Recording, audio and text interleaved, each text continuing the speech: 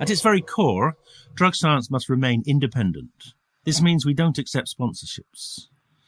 It's with the support of the drug science community we're able to do this and make the podcast in the first place. If you're able to become a drug science community member and support the show, you too will be supporting the dissemination of evidence-based drug policies. Without you, none of this would be possible. For anybody interested, there's a link in the show notes. Thank you.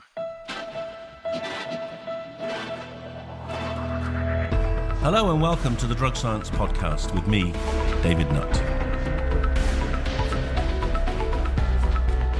Here we're bringing together experts and activists for a rational, honest and informed conversation about drugs. Welcome everyone, this is another Drug Science Podcast, and today I have a man who has recently published his autobiography. It's called Against the Grain. And if you don't know who he is, I'll give you a clue. He's on the front of it riding a bicycle wearing a yellow scarf. And the yellow scarf, of course, represents the fact he was a Liberal Democrat. And the man himself is Norman Baker. And for those of you who don't remember, he is probably the first and last truly honest politician we've had in our lifetime. So welcome, Norman. Thank you, Dave, for that introduction. So, Norman and I go back to when he was an MP and a Lib Dem MP for Lewis. Lewis and Seaford, was it? Is that what it was called? I can't remember. It's called Lewis, a constituency, includes Seaford. And Seaford always gets rather upset because Seaford's much bigger than Lewis, but the constituency is called Lewis, and there's a little internal battle there. And the book title is Against the Grain, and that absolutely sums up this man. If there's anyone in politics who remotely stood up for what the truth was on a regular basis and suffered as a consequence, then it's Norman Baker. So thank you for joining me. And I want to talk through, your career and your insights. And you've done a number of things outside of politics. But should we just start with politics and sure. and drugs? Because you're famous as, you're the drugs minister who actually resigned because the government weren't interested in what you were trying to even learn. Do you want to just share with us a bit of that story, Norman? Well, I was 3.5 years as Transport Minister at the Department for Transport, which was a joyous occasion and a happy time in the coalition because there was quite a degree of commonality over there. Everybody said hello to each other and smiled and was generally pleasant. Even my Tory colleagues, as it were, in the department were pretty pleasant to me, and we all got on very well. And then I got promoted to Minister of State, which is second tier rather than third tier, at the Home Office, because Nick Clegg took the view that the Liberal view in the Home Office wasn't being heard. And we had this rather austere department. So I crossed the road, literally, from the Department of Transport to the Home Office and went from the sunny beaches of Barbados to outer Siberia in terms of the temperature which was there. And what a department, dysfunctional department. Nobody smiled, everybody was under the cosh, nobody seemed very happy. And of course, it was very austere indeed in terms of policy too, which is why Nick sent me there. I remember an independent, a journalist on Independent, when I was there with Theresa May. I was the only Liberal in the department, and he described me as the only hippie at an Iron Maiden concert. It's quite a nice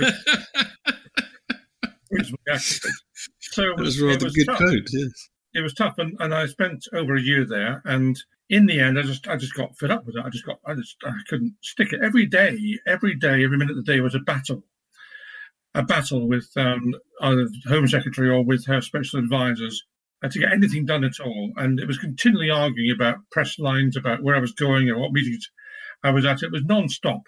And of course, I defended my corner in a way that I think probably my predecessors hadn't bothered to do or found it too much of a challenge to do. And I just did this, and it was very unpleasant all round, really.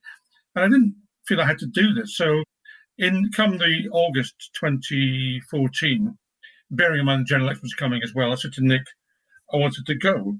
I'd had enough of it. And then he said, well, look, we got this drugs report, which has been commissioned, and he'd insisted it be commissioned. It was a Lib Dem thing.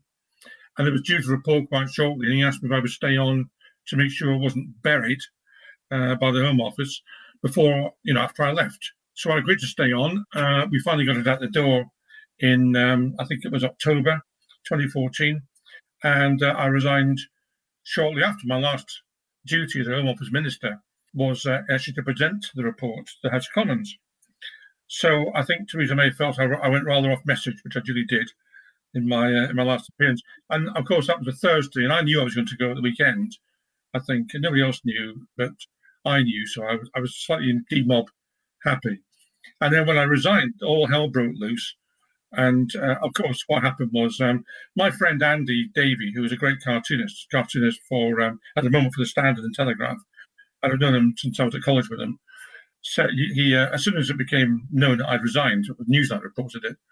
Within 5 minutes, he texted me saying, "Now that the shit's going to hit the fan," which it duly did. And of course, I got this massive briefing against me from the Home Office special advisors, and they pulled out all their friends in Fleet Street to hammer me.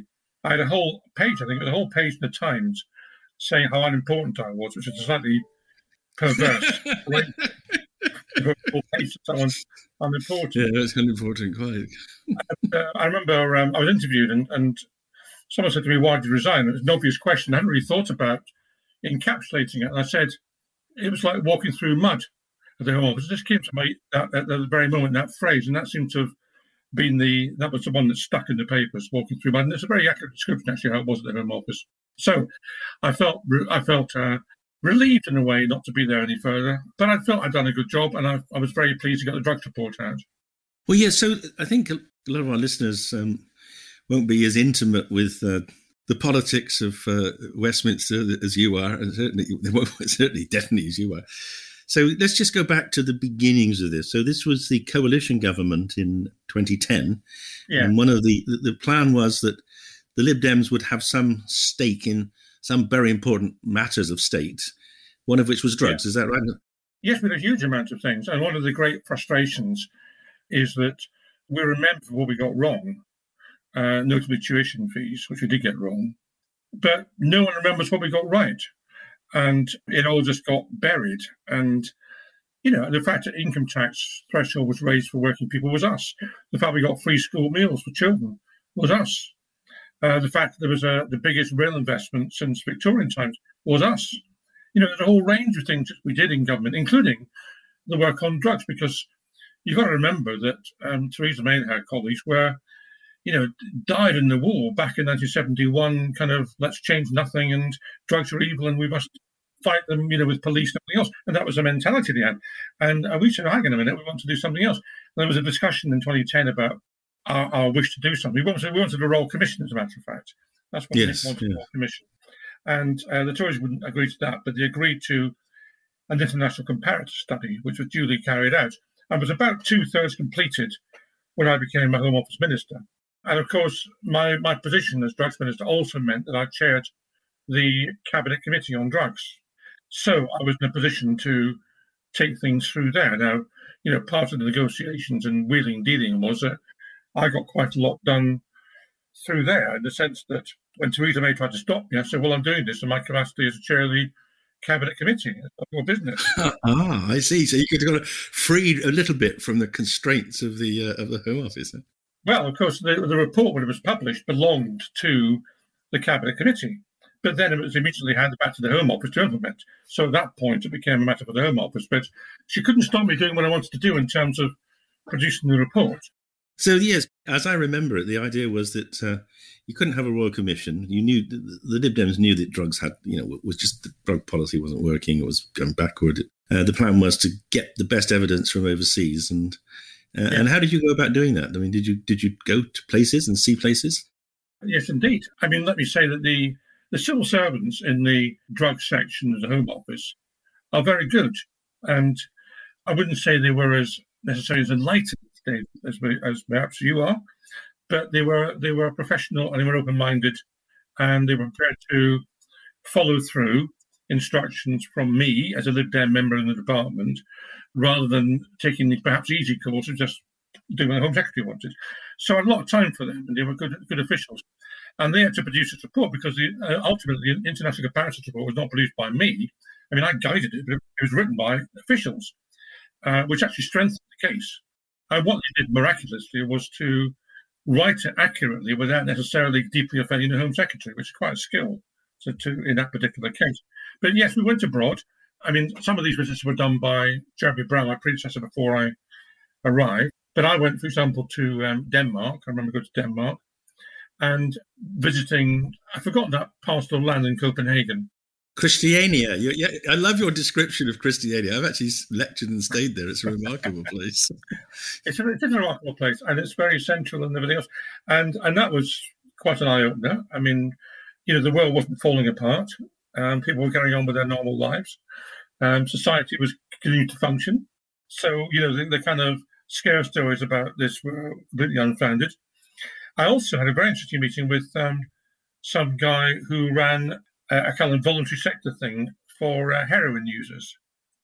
And he had been using heroin since about he was 22, I think. And he was 60-something when I met him. And he looked a picture of health. I mean, he did. And his view was that, which I didn't appreciate it, but you'll know this more than I will, I expect, that heroin was, or is, a substance which, like food, you crave it and you have to have it in order to satisfy your appetite. But it's not actually addictive in that sense. It's a different thing. And therefore, providing you're satisfying your appetite, then you can carry on as normal. And I went to one of these injection places, I forgot what they're called. Safe injecting facilities, yeah. And it was quite astonishing. It was very clinical, literally. I mean, there was people there with scrubs and everything else, and nurses and so on. People would come in, the place was spotless. It was quiet, it was all organised. And, someone would come in a kind of suit with a briefcase. They put the briefcase down, they shoot up, and they go to work and do a day's work. And this was totally alien, because the image of heroin users is kind of people falling on the pavement and, robbing shops and whatever it happens to be. And this was completely different in Denmark. So that was very interesting. I also went to one of the other visits I had, which was partly related to this, was to a clinic for addicts. I think it was in Kensington.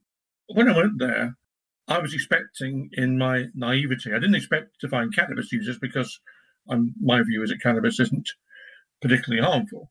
But I mean, I went there expecting to find a whole lot of heroin users. And actually what I found was all alcohol users. And the place was full of alcoholics.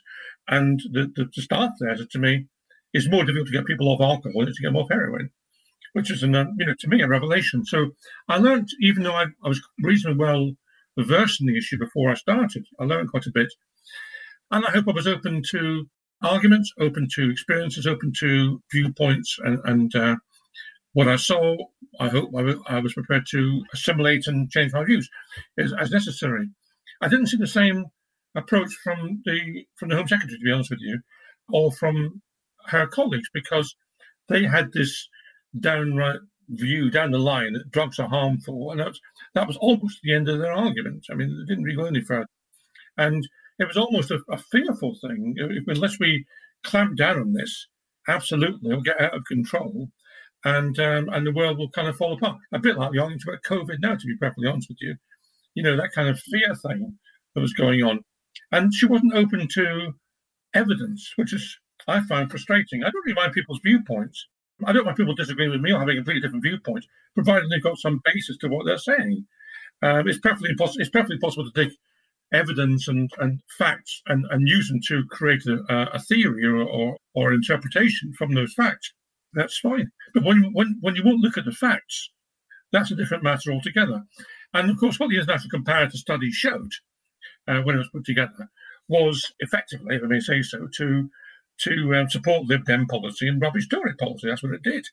It wasn't because the officials were biased. It's simply that's what the case was. That's the reality. And it was perfectly obvious from what was happening in Portugal in particular that where you treat drugs as a health issue, you not only help people far more, but you actually minimise crime and you minimise drug use. It goes down.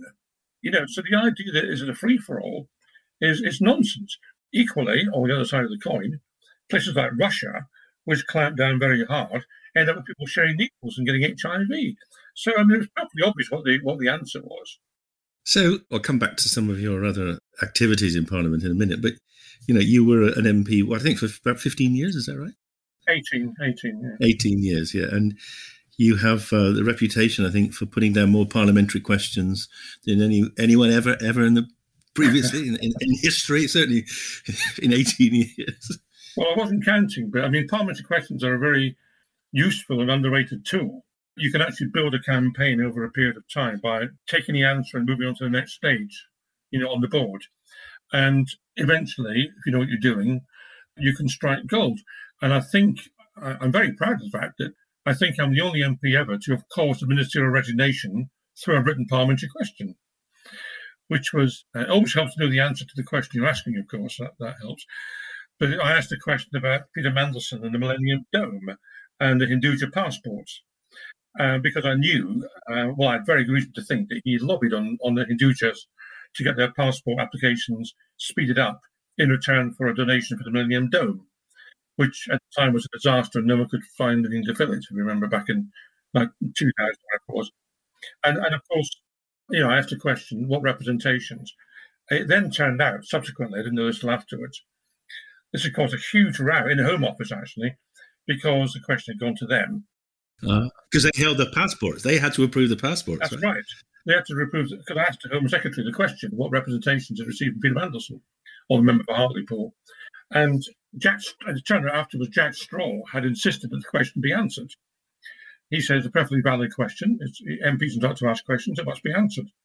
So it was duly answered, and it revealed that he had indeed lobbied effectively for the Hindujas, and he had to resign. Tony Blair made him resign.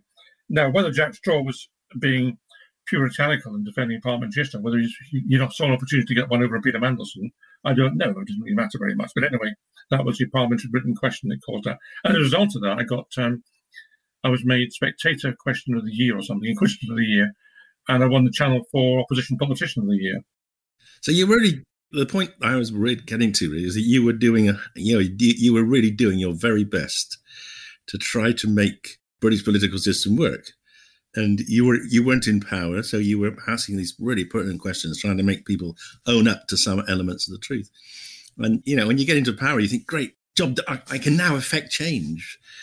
But it wasn't that easy, was it? And I just want you to reflect a bit on what is this fear about rational drug policies?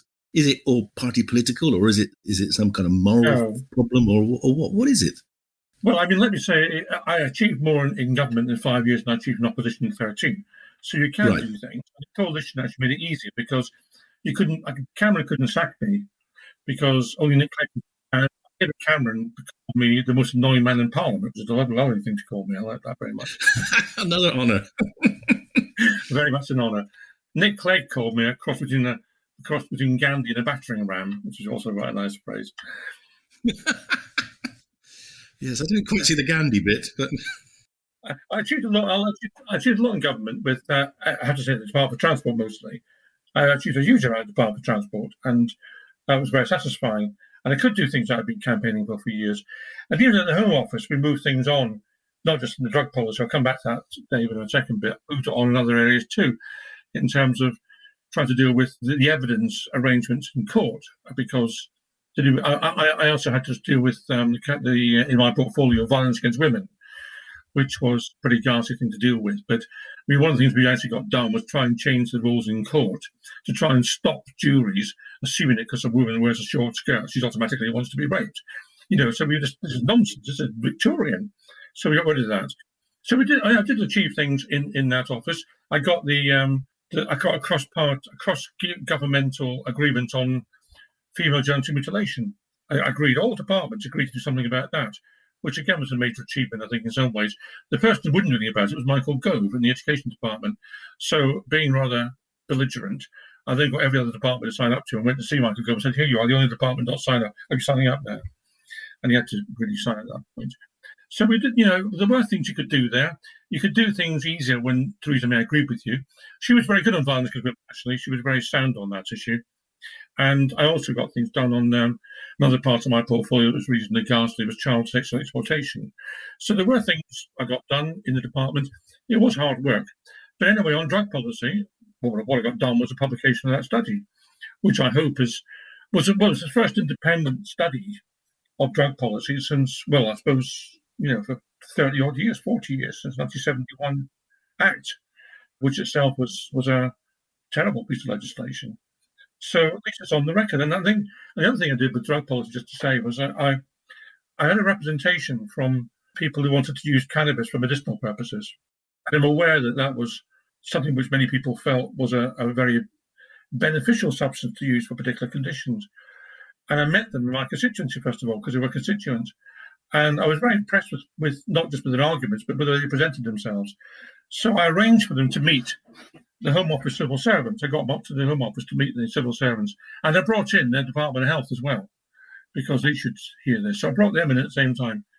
And they made their presentation. And it clearly changed minds in the officials to hear these people.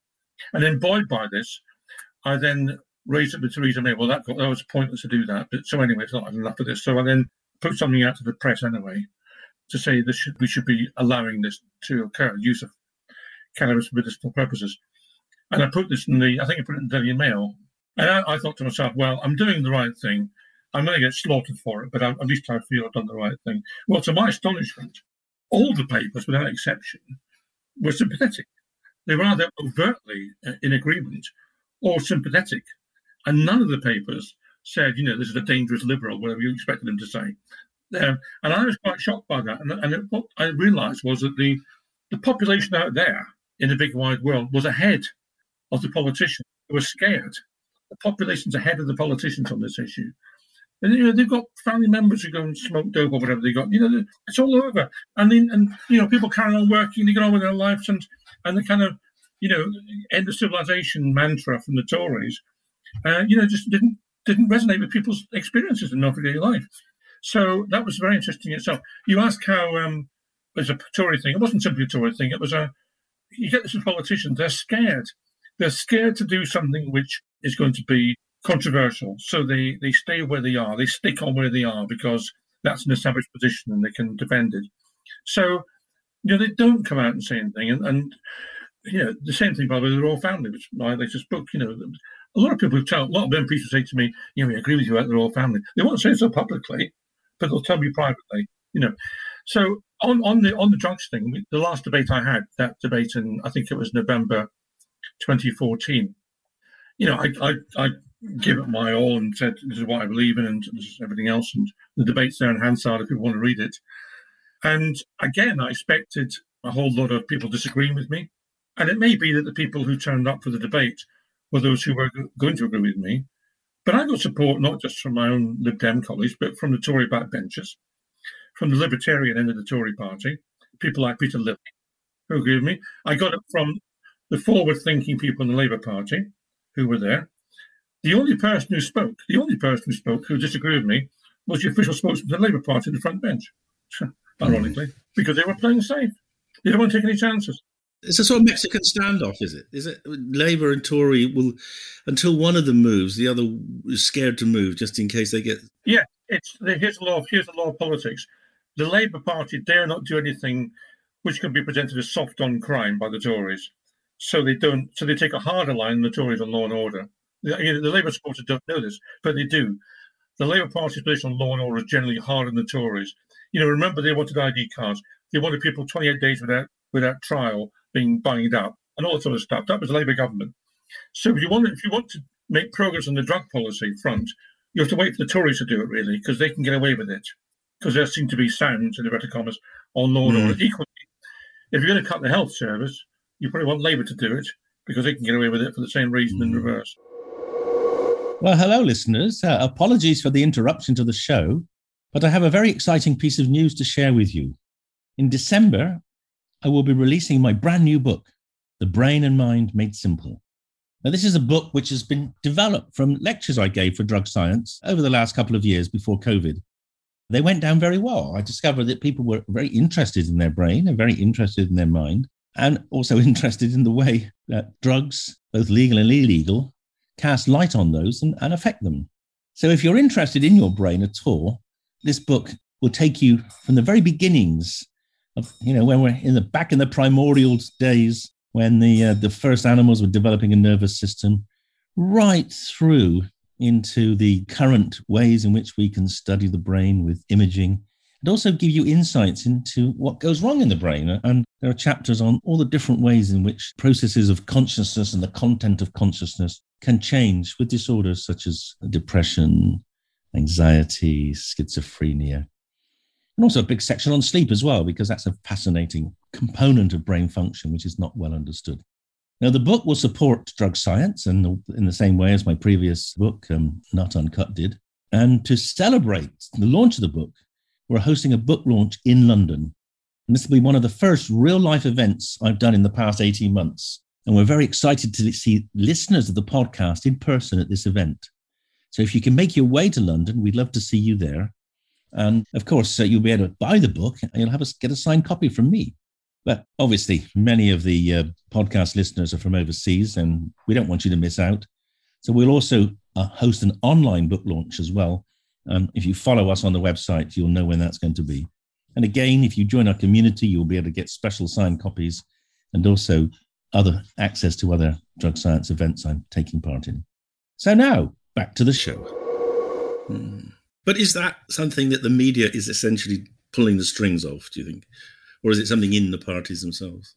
I don't think the media pulls the string. I think what was demonstrated by the response to my medicinal cannabis intrusions was that the media was actually quite forward-looking. I mean, to be perfectly honest, probably half the journalists are smoking cannabis. I mean, and therefore they weren't going to be hypocritical about it.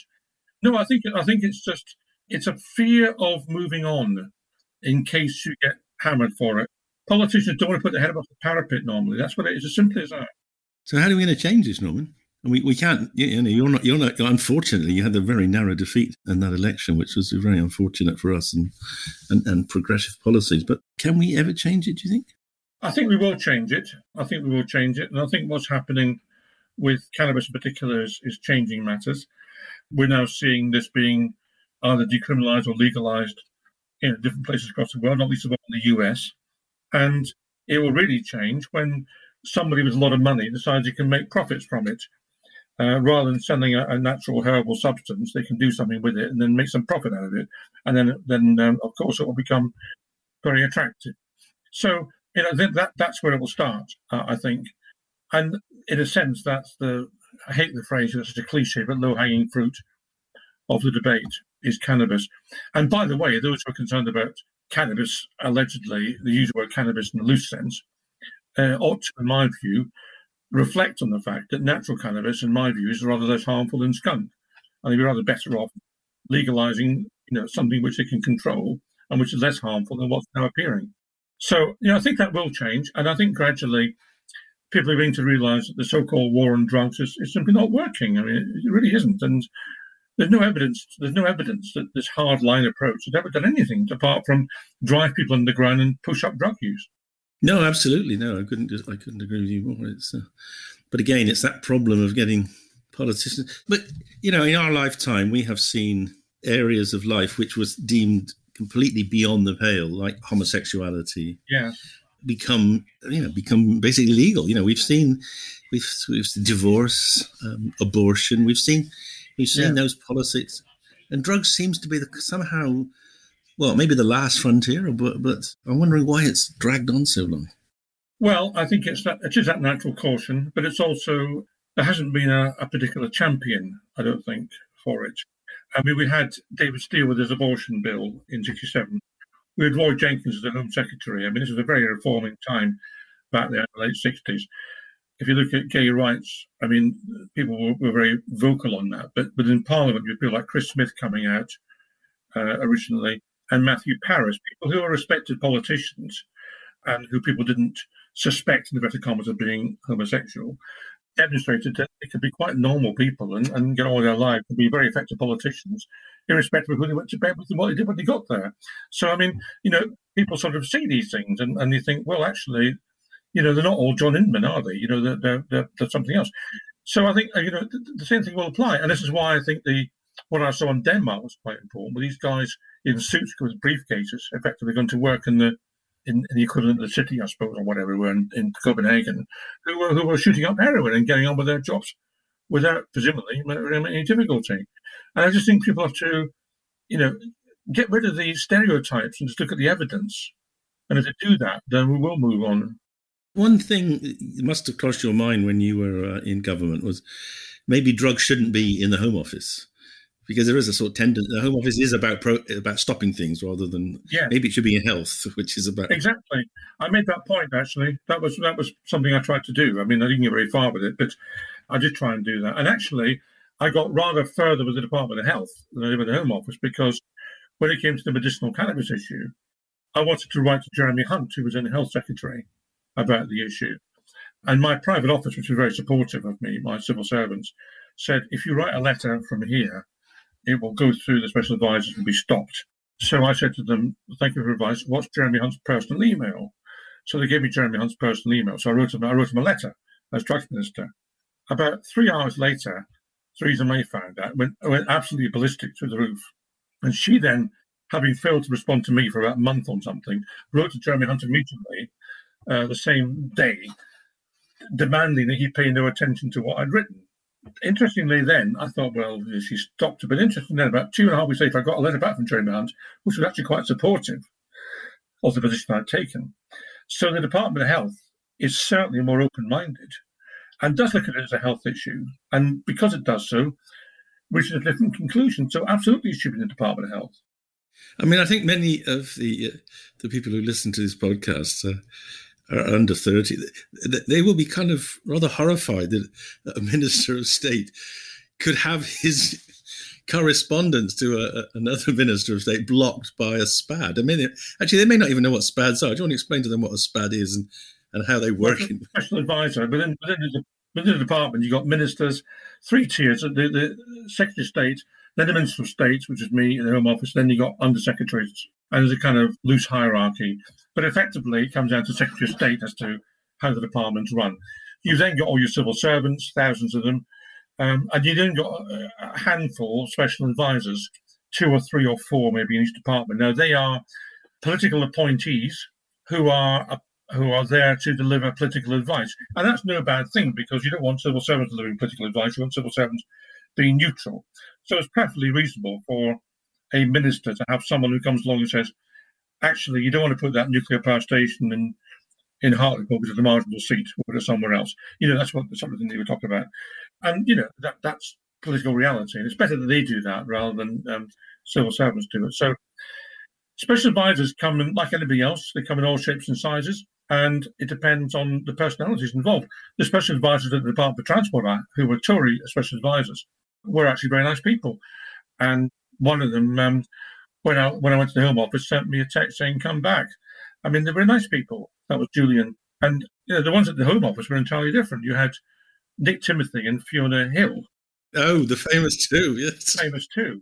And who were, I didn't mind Fiona. She was all right in a way. I mean, she was hard-nosed and very loyal to Theresa, but she was a human being, and I went for a drink with her and stuff like that. I mean, she was okay. And Nick Timothy was something else indeed. And they had a reign of terror, which operated over civil servants, including just almost describing exactly what words had to be used on a particular occasion. They ran the entire department with 2 of them, which was not practical or sensible. And I had endless arguments with them about things. They went to number 10 eventually, of course, with Theresa May. And Theresa May tried to do the same thing at number 10 as she had done in the Home Office. Well, as one of the journalists said to me, you can't land every single plane in government on 2 runways, which is what she was trying to. So that's one of the reasons number 10 didn't work for Theresa May. But the special advisors had an enormous power in the Home Office. And in fact, I remember saying to Theresa May one time, because she was quite reasonable sometimes, I remember saying to her, Theresa, why don't you do what you think is right rather than 2 special advisors? Because actually, in my view, this is the truth. In my view, you actually probably got better judgment than they have on some issues. So why are you listening to them all the time? And she said to me, she said a phrase I remember. She said, "They are my voice." So I thought it was a really creepy thing to say. Wow. Yes. Well, let's talk about something a bit more positive, because you were one of the pioneers of the green revolution, weren't you? Which is why there's a bicycle on the front of your book. And you're very into reducing CO2 when you're in the Department of Transport. And tell us a bit more about that. Yeah. Well, when I first got involved in politics, I didn't know whether to become a Liberal or a Green, because I'm both committed to a green philosophy on the environment and also to the great Liberal issue, which is the balance between the state and the individual, which Liberals champion and want devolution and actually think that humans need to be not given too much power. Unfortunately, the opposite of what's happening at the moment.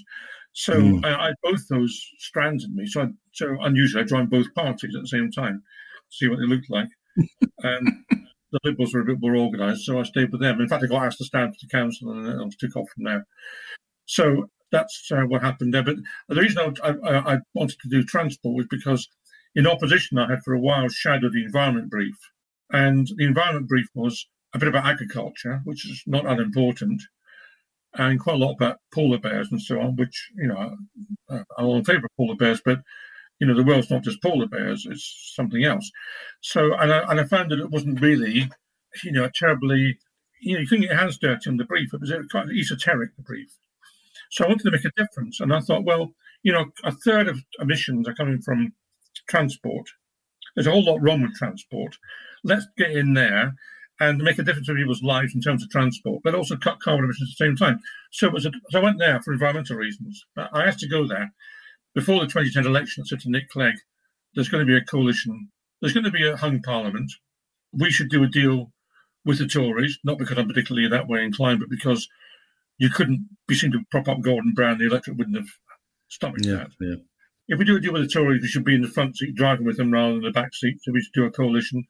And can I become Transport Minister, please? And that conversation I had with Nick Clegg, and it all came true.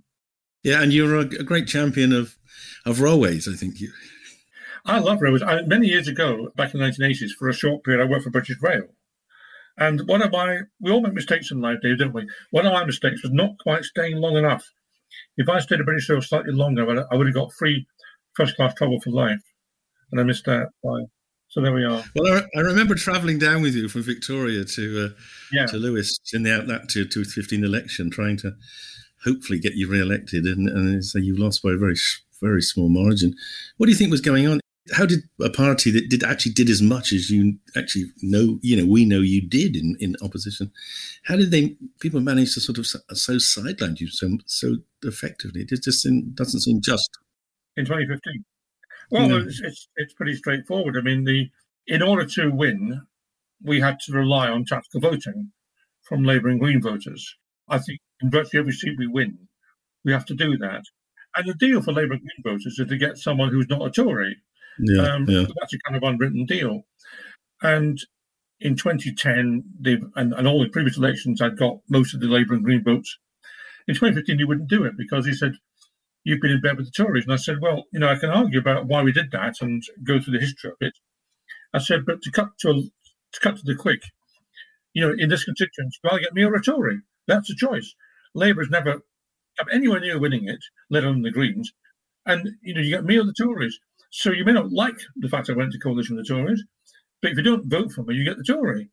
And they wouldn't vote for me, and therefore the Labour and Green vote went up, hopelessly went up. They got nowhere near winning, of course. But my vote came down sufficiently to let the Tories in. And, the irony is that those people who were most opposed to Tories were the ones who didn't vote. I see, yeah.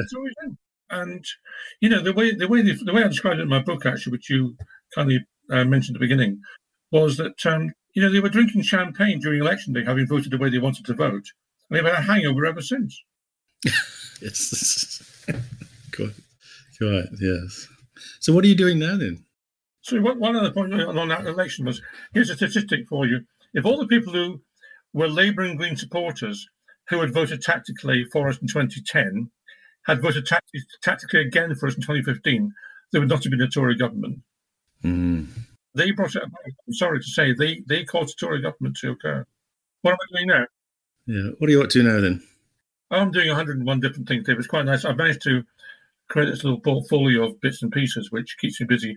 I do 2.5 days a week advising the campaign for better transport, which is nice. So I do that's my base occupation, base income. And then I do a whole lot of freelance stuff. I've written 3 books, as I mentioned. The last one, The Royal Family, which is doing well. Well, we've talked about your autobiography, Against the Grain, which is a great read. But you've told me you've done one about the Royal Family since. I hadn't heard about that. Do you want to share that with us? Yeah, no, it's going very well. It actually got in some Amazon list. It's called "What Do You Do? What the Royal Family Don't Want You to Know." And essentially, it's the idiocy and the sheer absurdity of the royal family on the one hand, but also the nastiness, all the tax breaks, all the way they influence legislation behind the scenes, all the way they use their influence quite improperly for an unelected family. And the book's gone very well. And of course, it was very well timed. I mean, not my doing in the timing, but I mean, the fact is it came out. We had Prince Andrew and all his business with Jeffrey Epstein. We had Harry and Meghan going off to California. So it's actually sold very well. It was out in hardback originally, 2019. Last year it was. I updated it. Came out in paperback last year, and it's also an audio book and not Spotify, download or whatever else it is, Kindle or something. So it's actually done very well. So I do that, and that's spun apart from the book selling well. It's also spun a whole lot of other stuff. So I've done columns in the newspaper on the rolls, been involved in a couple of documentaries, a couple of podcasts, and so on. So that's been quite a rich vein in that sense. Good. Well, I hope some of my listeners pick up copies. I don't think I have many royalist listeners somehow, so you might have a very good reception. I would say that a lot of the royalists who read my book are not royalists at the end of it. So I've done all that, and I also write other columns for national papers and magazines. I've been commissioned by Mishcon de Reya and Matrix Chambers to do some work on the espionage bill that's coming to Parliament. I've been involved in, just this morning I just finished actually, a report for a college in London which is having a dispute with the government. So all sorts of different bits and pieces, which is very nice. So you're keeping your intellect sharp. Well, I want to talk to you about one last thing, which I think is a kind of testimony to the fact you're prepared to ask awkward questions and actually think through situations which have been glossed over. And that was the Kelly death. Yeah. And so probably you can explain it better than me, but explain, what happened, but also then why you were so I mean, it's unusual for a politician to write a book while they're in politics about how the government or society has covered up what you think might be a murder. Do you want to just share that with the audience? Yes, I mean, David Kelly, this is now 18 years old, and it's conceivable some of your listeners will even been born, I suppose. When this I think not, yeah. David Kelly was a British weapons inspector for the UN, highly respected man, did a great deal to expose improper and illegal use of, or production at least, of weapons of mass destruction, chemical and biological weapons in places like Russia and Iraq in the past. And of course, 2003 was the time when the Americans and British invaded Iraq on the basis that there were weapons of mass destruction there, which of course was a tissue of lies. And by the way, there's a great deal to damage MPs' reputations when it became clear as a tissue of lies. And David Kelly, who was our prime weapons inspector, knew that this was not true. He knew the whole thing was being hyped up, or sexed up, as I think the BBC described it. Sexed up, yeah.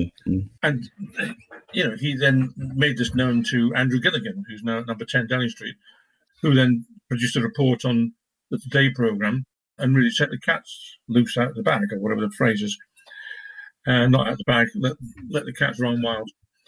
And David Kelly then found himself, cut a long story short, in the middle of a furore, including having been thrust in the limelight by the Defence Select Committee. His name was effectively pushed out there by the Ministry of Defence, quite improperly, for one of their employees. He had a bit of a torrid time. And then in July 2003, he was found dead on Harrowdown Hill, having, by the way, predicted he might be found dead in the woods about 6 months earlier. He was found dead on Harrowdown Hill. And immediately, and I say immediately, within a matter of a couple of hours, he was declared he committed suicide. And the government then announced an inquiry through Alistair Campbell. This is all happening immediately afterwards, so astonishing speed. Same day, announced an inquiry into this death of David Kelly. And he appointed Lord Hutton, who had never chaired an inquiry in his life before, other than into the diversion of a river in Northern Ireland, to look at this matter. Lord Hutton then held this inquiry. The BBC turned out to be on trial rather than anything else. And at the end of it, the BBC was found guilty by Lord Hutton. The government got off scot-free despite their false documents and their fake weapons of mass destruction dossiers. And poor old David Kelly got better looking. Lord Hutton even admitted afterwards in a publication called the Inner Temple Yearbook, it's a racy publication, I'm sure it did. Oh, yeah. Good for bedtime reading. Indeed, if you're going to sleep, admitted afterwards that he hadn't bothered looking into the case very deeply because he thought the facts were unknown. I mean, what an astonishing thing to say. And this is the key thing, perhaps. It was a non-statutory inquiry. When somebody dies in this country in unexplained circumstances, there is a coroner's inquest. That's what happens. And a coroner's inquest is held to a particular standard. Witnesses can be compelled to attend. They have to give evidence under oath. It's all in public. There's cross-examination, proper rules of court apply. And at the end, if you're going to reach a verdict of suicide, it has to be beyond reasonable doubt. That is what happens in a coroner's court. This was a non-statutory inquiry. It had no more formal basis than me talking to you now. Key witnesses didn't occur, didn't turn up, weren't invited to attend. The police officer in charge of the investigation wasn't even mentioned, let alone turn up with your evidence. David Kelly's key friend who knew about things, and I spoke to her for an hour on the phone, wasn't invited to come. She offered to come and was turned down to this so-called inquiry. A series of doctors produced statements to say that clinically it was impossible for David Kelly to have died the way that was described. He could not have committed suicide through cutting his ulnar artery, wasn't it, supposedly? Ulnar artery, which is matchstick thickness in your wrist, cutting it with a blunt knife, which would have also been very difficult to make it bleed. There was no blood around the body. I mean, the whole thing is just a joke, to be honest with you, a complete joke. And that's what forced you to, you thought it was just so appalling, you had to write a book about it, to expose it. I did, because it was quite clear that, there were elephants in rooms, no one was looking at them. And why weren't they looking at them? And I can understand the government wanted to hush the whole thing up and getting a patsy like Lord Hutton to chair the inquiry. But why wasn't the press doing something about it? I mean, the press was completely useless. They really were. And because the press was doing nothing about it, I did something about it. And I found out all sorts of stuff the press should have found out, let alone Lord Hutton. I mean, for example, I found through Freedom of Information request to Thames Valley Police, there were no fingerprints on the knife that David Kelly was supposed to have used. And there was he wiped it clean after he cut himself, didn't he? And he wasn't wearing gloves. So what did he do? Did he wipe the knife clean after he used? I mean, God's sake! I mean, this is just so unbelievable. And that's just one example. I mean, it's all set out in my book, but I just thought, this is not right. I'm sorry. I believe in proper procedure. There should have been a coroner's inquest. And 18 years on, in 2021, there is still to be no coroner's inquest into David Kelly's death. 18 years on. So I guess you suppose it was murder, and it was, shut him up because people wanted to believe in the just war. They wanted to believe that there were weapons, and he was just getting in the way, huh?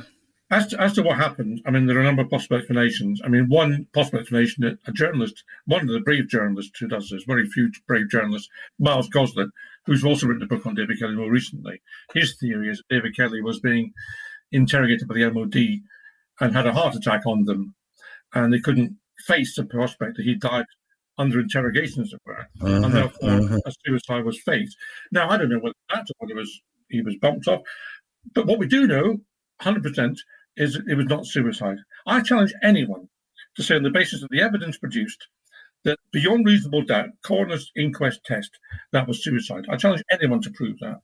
Well, Norman, I think, as I said at the beginning, you're a remarkable politician. You're certainly the first drugs minister I've come across who was actually prepared to have an open mind about drugs. And your career tells us that you've actually tried to get to the truth of very many things, and I thank you for that. And it's a pity you're still not there, goading them and forcing them to actually fess up and actually behave in a professional way. But thank you for what you've done. Thank you for coming on the podcast, and I look forward to reading your new book, which is called "What Do You Do?" Is it? What do you do? And what do you get the intonation right? And what do you do? Because that's what the Queen asks you when you meet her, you see. And what do you do? Or what? Yes, that's it. Anyway, David, it's an anniversary this year. It's 50 years since the 1971 Misuse of Drugs Act this year. And that has still not been unwound. That was a kind of knee-jerk reaction by the establishment, who were frightened of the swinging 60s. It's getting out of control. It's clamped down on it. That's what it was. And the swinging 60s became the swinging 70s. And that's what we got. And it's still there. So there's a task to be done, which is unwinding this ridiculous piece of legislation, which has made drug use more endemic, made health outcomes worse, and made criminals of law-abiding people. Yes, well, indeed, I couldn't agree with you more. And as you know, Drug Science is pulling together a volume of chapters on the Misuse of Drugs Act 1971 and how it's got wrong and how we can take it forward. And I'm delighted to say that Norman has agreed to write the preface. So we look forward to that. And I'll be sending you the list of the chapters for you to reflect on that. But you've got 6 months, Norman, and it'll only be 1,000 words, so you can probably knock that off in an afternoon. Well, I'm sure Teresa would like to give me 6 months, but there we are. Well, Norman, thanks again for joining us. It's been very illuminating, and I wish you well in all your future endeavours. Thank you for coming on to the podcast. Thank you very much. All the best to you, Dave. Thank you for what you do as well. Thank you.